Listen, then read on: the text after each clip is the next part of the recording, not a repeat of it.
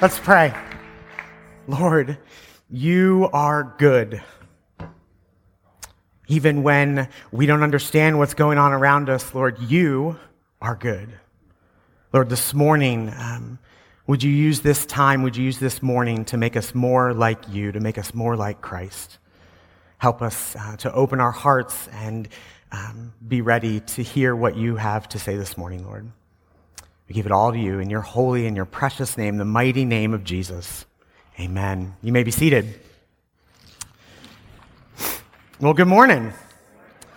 So the last few weeks, we've been studying the 7 sayings of Jesus on the cross.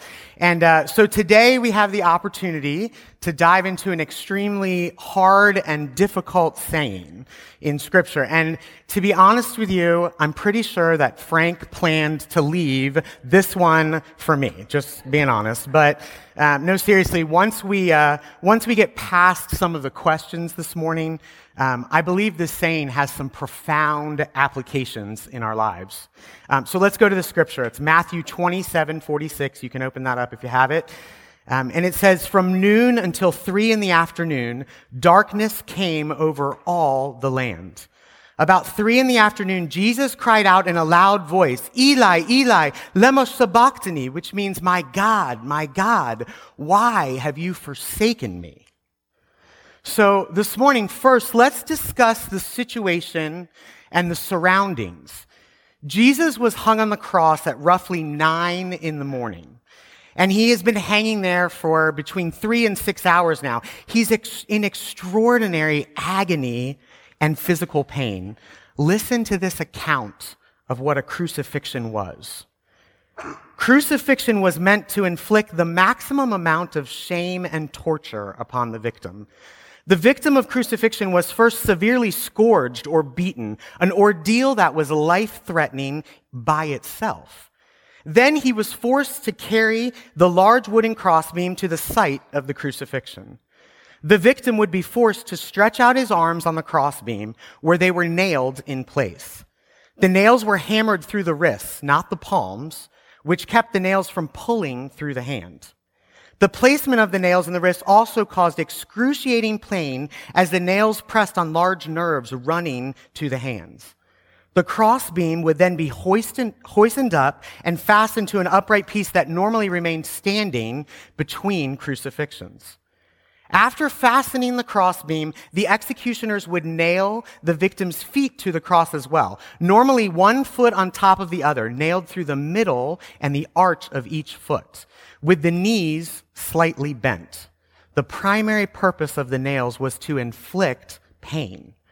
Once the victim was fastened to the cross, all his weight was supported by 3 nails, which would cause pain to shoot throughout the body.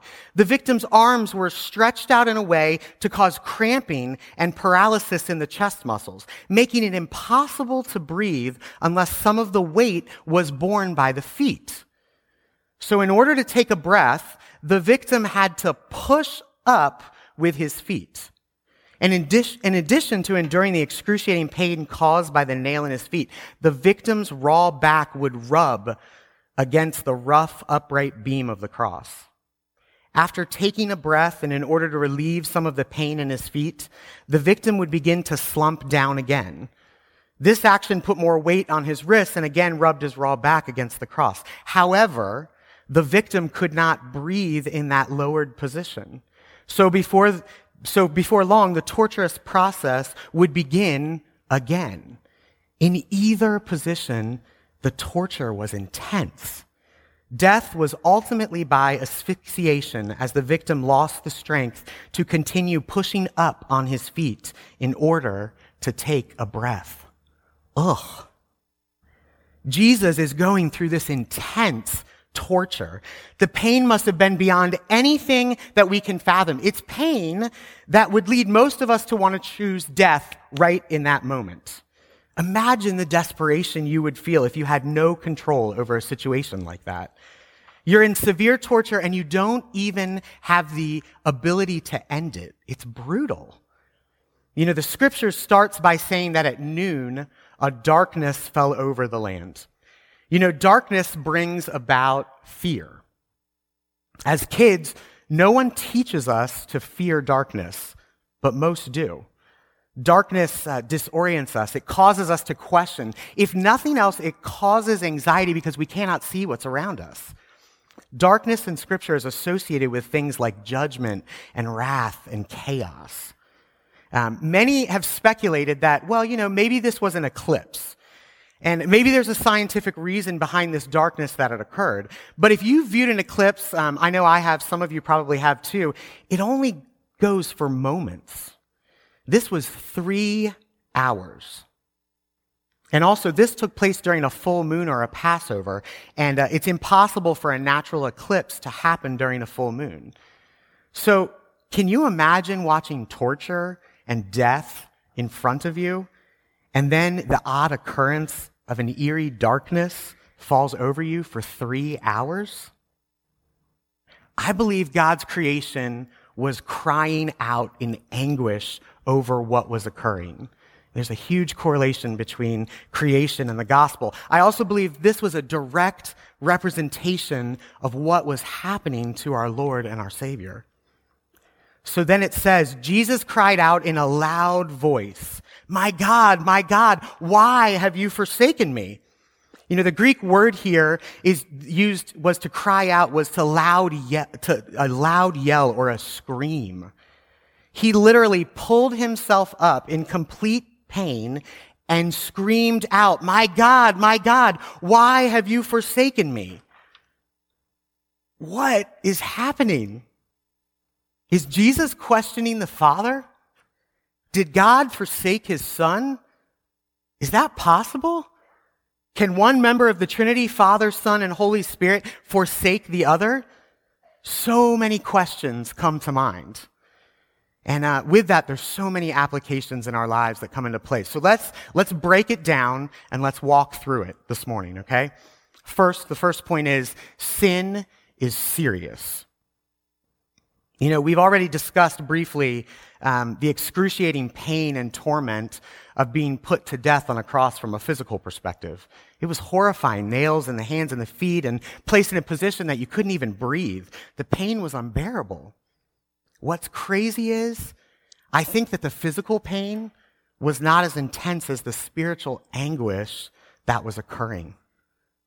So think with me for a minute. First of all, we're all sinners in this room, right? We all do things wrong. We all have told a lie. We've been envious. We've gossiped. We've held unforgiveness in our hearts. And those are the little ones we talk about, right? Like, if we're honest, many of us have done far worse than told a lie. We may have been adulterers, or intentionally hurt others, or we've abused power, or we've been arrogant, maybe even murder, who knows? The list goes on and on. So now take your life and think through the multitude of sins that you've committed, from birth until right now. How does that make you feel? It's heavy. You may have deep regrets and shame and guilt about what has occurred in your life.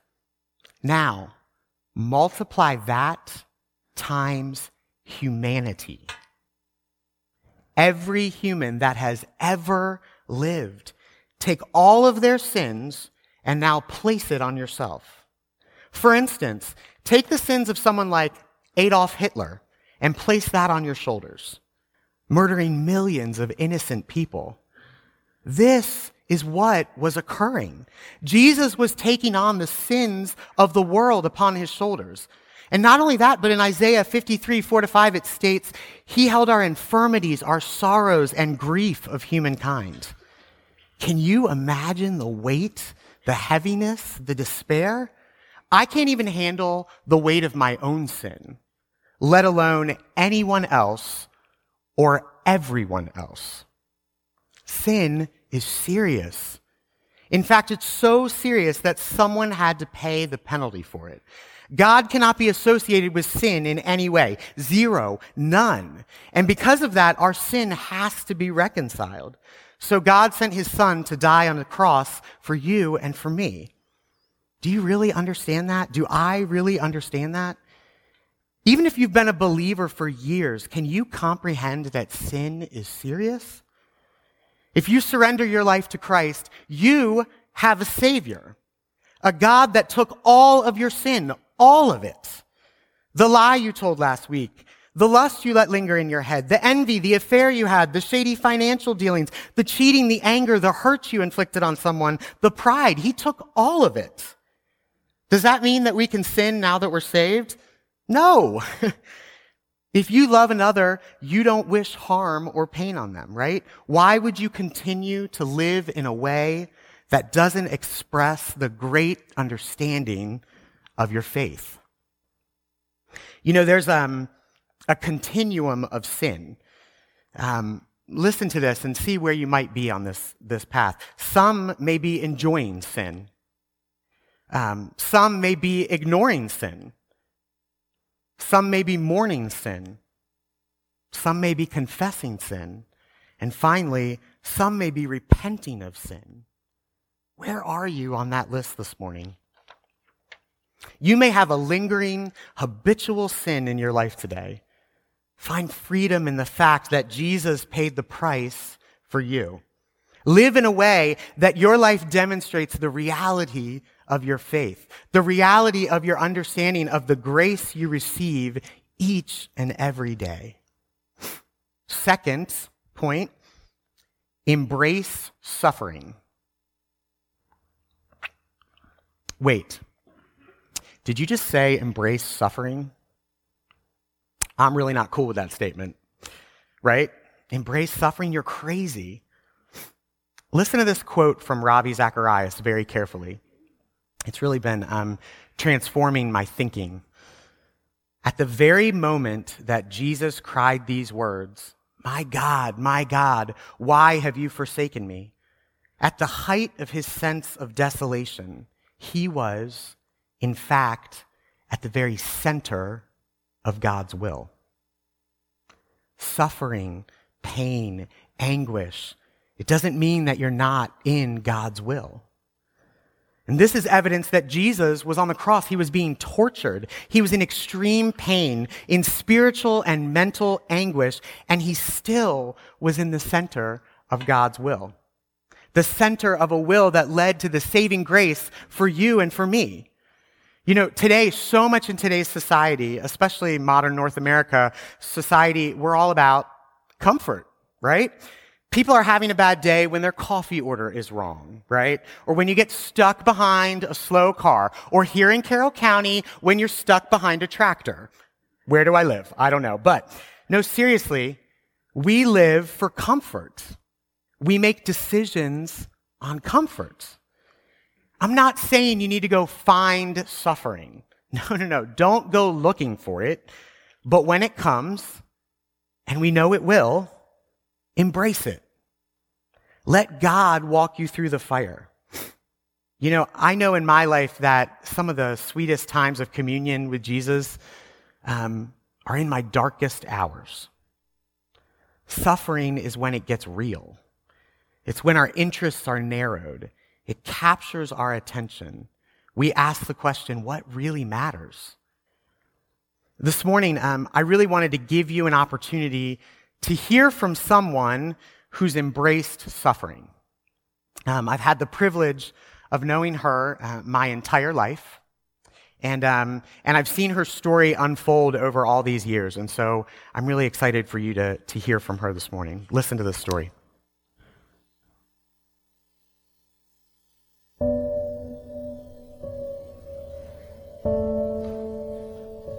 My name is Cheryl Routson. But for 30 years, I was Cheryl Osterhaus.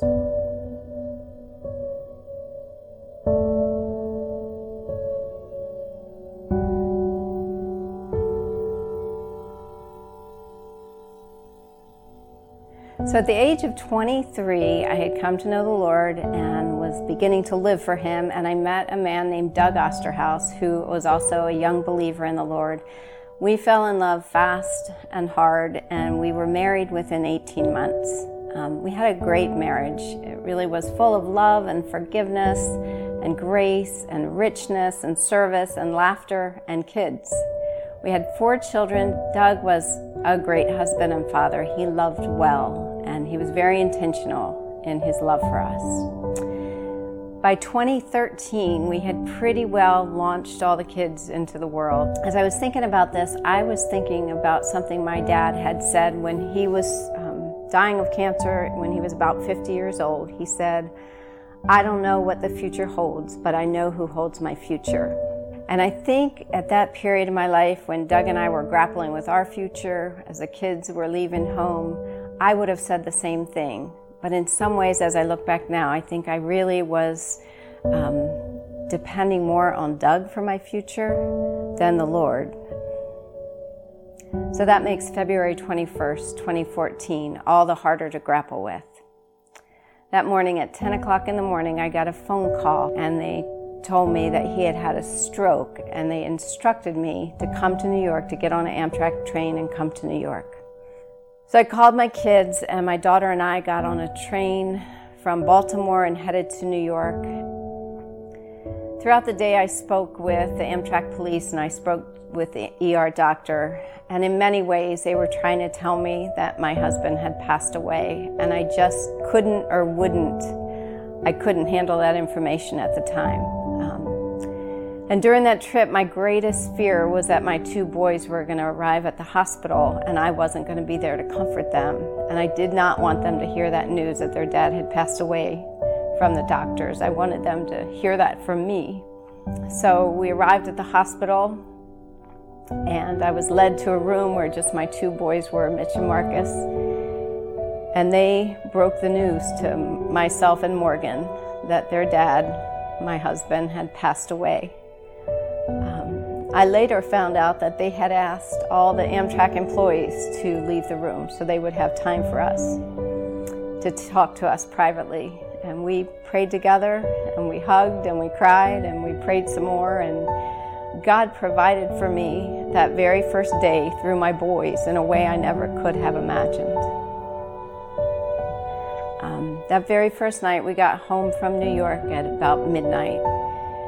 I crawled into bed that night. I was just in shock. I listened to praise music, and I prayed. And really, I think my prayer was just help. And at some point during the night, I came across a tiny little picture, and all it said was, "I have a plan. Do you trust me? God." I felt like God was speaking directly to me. He had a plan. Did I trust him? I knew I could. If I could trust anything or anybody at that point, it was God.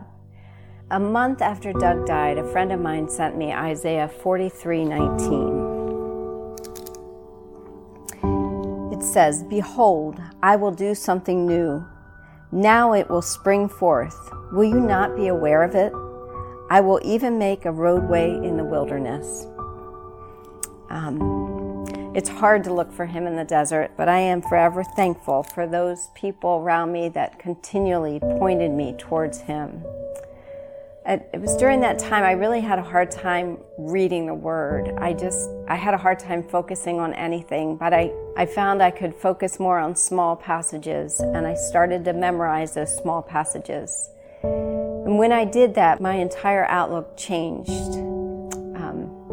I didn't receive specific answers from the Lord as to what my future held, but I slowly started to trust him, the one who held my future.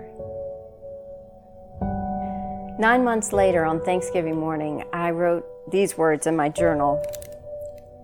I wrote, so much to be thankful for, so much to grieve. We had such sweetness and intimacy and joy and a future together. I still can't fathom that it's all gone. Still have no concept of a future alone. And I also wrote about how hard it is when I go to bed. I naturally, and even 9 months later, still would reach out for Doug. And that just brought such comfort, and now it brought such grief. And that morning I woke up and I turned to Isaiah 41:13. "For I am the Lord your God, who upholds your right hand, who says to you, do not fear, I will help you." Kind of blew my mind at even that, that sadness and that grief. God was answering me, and God has me, and God had my right hand. A few years in, I still struggled with my future and purpose and kind of how and where I fit into this world.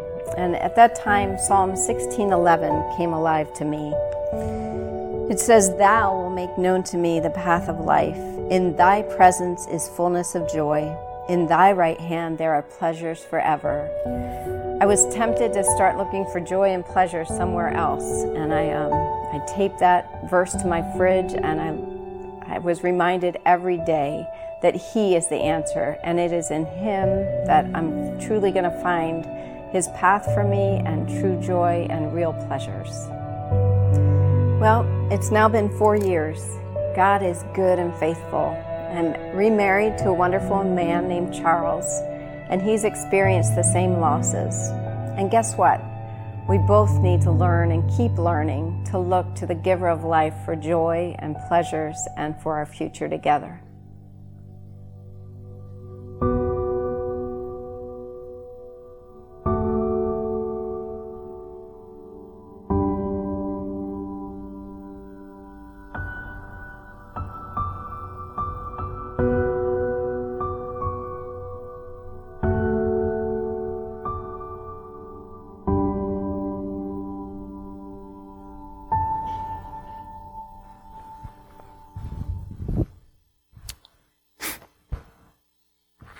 Cheryl didn't run from suffering. It was forced upon her. But in the midst of suffering, she embraced it. She couldn't even comprehend all that was occurring, but look at how God showed up in her life. Although the hardest moments of her life, some of the most intimate with her Savior. God is more concerned about the journey than the final outcome. Do you love comfort more than seeing Jesus work and transform you? It's a hard question. I struggle with that question. Listen to this quote from Dan Allender, a psychologist. He says, "As long as your cry for relief is louder than your cry for a changed heart, you will remain a prisoner to your pain and a hostage of self-pity." You know, many in this room, I can think of several, honestly, get choked up, have suffered far more than I can comprehend. And I know you may say, "Mark, it's really easy for you to say these things." But what I do know is that His word is true. And even in your darkest, most horrible suffering, God can and will walk with you. So this morning, evaluate your life. And when suffering comes, knocking on your door, and it will, walk through it confidently, embracing it, and watch God show up in amazing ways. Finally, the last point. Have you accepted the substitute? You know, what's amazing about this passage is that it's a direct quote of Psalm 22.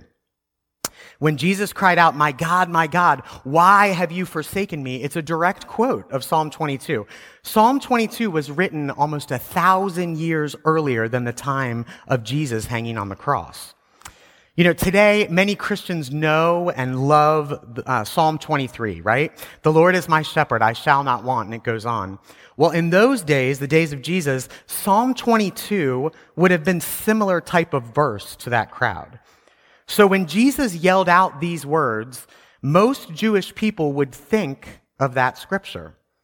Even on the cross, Jesus was drawing people to the understanding that the Savior and the gospel were right in front of them. If you read on Psalm 22, the things mentioned were literally happening in front of them. And remember, this was written almost 1,000 years earlier. Listen to this, Psalm 22, 14 to 18. "I am poured out like water, and all my bones are out of joint.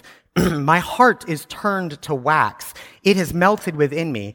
My mouth is dried up like a potsherd, and my tongue sticks to the roof of my mouth. You lay me in the dust of death. Dogs surround me. A pack of villains encircle me. They pierce my hands and my feet. All my bones are on display. People stare and gloat over me. They divide my clothes among them and cast lots for my garments. Villains encircled Jesus on the cross. They pierced his hands and his feet. They divided his clothes among them by casting lots. His bones were on display. I think three things are happening here. I believe Jesus says this statement to, number one, engage the Jewish people around him by pointing to the Messiah. Number two, Psalm 22 ends by giving glory to God. Jesus was showing that the story wasn't over. Listen to this last verse. They will proclaim his righteousness, declaring to a people yet unborn, he has done it. Praise God, right? Psalm 22 ends with hope. You know, during suffering, what comes out of you? I was struck with this. As Jesus suffered, what came out of him was Scripture. Are we living a life that's so intentionally in tune with God that in times of great stress, Jesus is still oozing from our lips and our actions? Did Jesus say, my God, why have you forsaken me? Because God had forsaken him? Well, that's a two-part answer. No and yes. No, it's impossible for God to not be the triune God, Father, Son, and Holy Spirit. However, in this moment, God had to forsake Jesus because of the sin he was carrying in our place. Do you know what hurts so much in life? Love. Love is the largest force in the world, and when it's blocked, it brings pain. God had to turn his head to allow this to happen so that you and I might have the opportunity to be saved. So this leaves us with our final point. Have you accepted the substitute? You know, if you reject this, you're holding on all of that sin onto yourself. Remember, sin can't be in the presence of God. He's holy and perfect, and sin has no place in his presence. But, our God provided a substitute for us.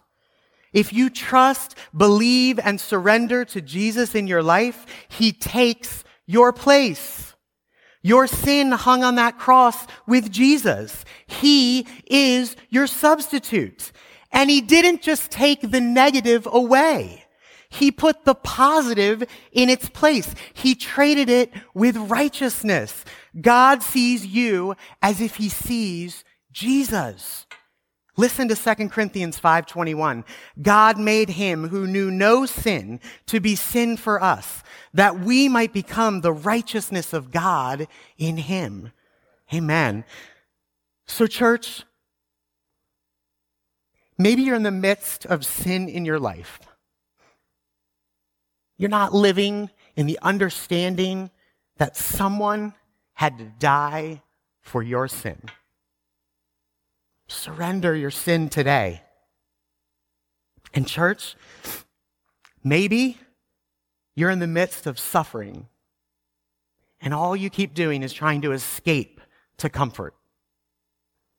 Embrace suffering. Allow God to walk you through a time of obedience and pain, but know that he will be with you every step of the way. And finally, church, today is an amazing day to surrender to Jesus. Maybe you're here and you've committed yourself to Jesus years ago, but you're living like God didn't provide a substitute for you. Maybe you're hearing this for the first time. Maybe you're realizing for the first time today that Jesus' death and resurrection are there for you also. The gospel is for all people, even the worst of sins, murder, abuse, sexual sin, drugs. Jesus took that sin in your place. There is nothing that Jesus did not take on for you and for me. Don't let today be another day where you leave and don't embrace the gift of grace of God. Let's pray.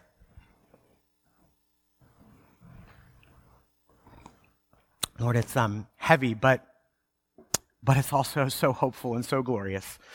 Lord, thank you for being our substitute. You know, this morning there might be some people here who want to surrender their life to Christ or recommit their life to Jesus. There's nothing special or magic about these words. It's more about your heart. But if you'd like to, just pray with me. I'm sorry for the past. I've messed up and I'm sinful. Thank you, Jesus, for what you did on the cross for me. I invite you into my life and I trust you alone for my salvation. That's it. That's all it is.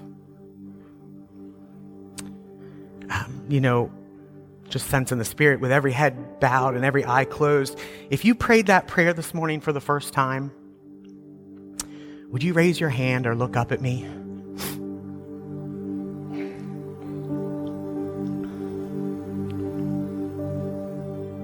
Maybe you've lived for Jesus and he's been in your heart for a long time, but there's just something in the way right now and you need to recommit your life to God today.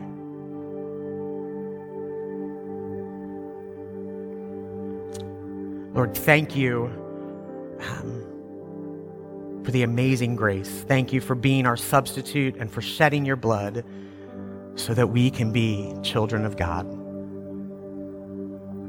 Amen. Today and every Sunday, the altar's open. You may need to deal with some issues in your life this morning. You might have some questions, or maybe you need to talk through some things with a counselor. There'll be some elders and some counselors in the back, and they would love to pray with you or talk with you this morning. It's never too late to accept Jesus in your life. The altar is open this morning. Let's worship.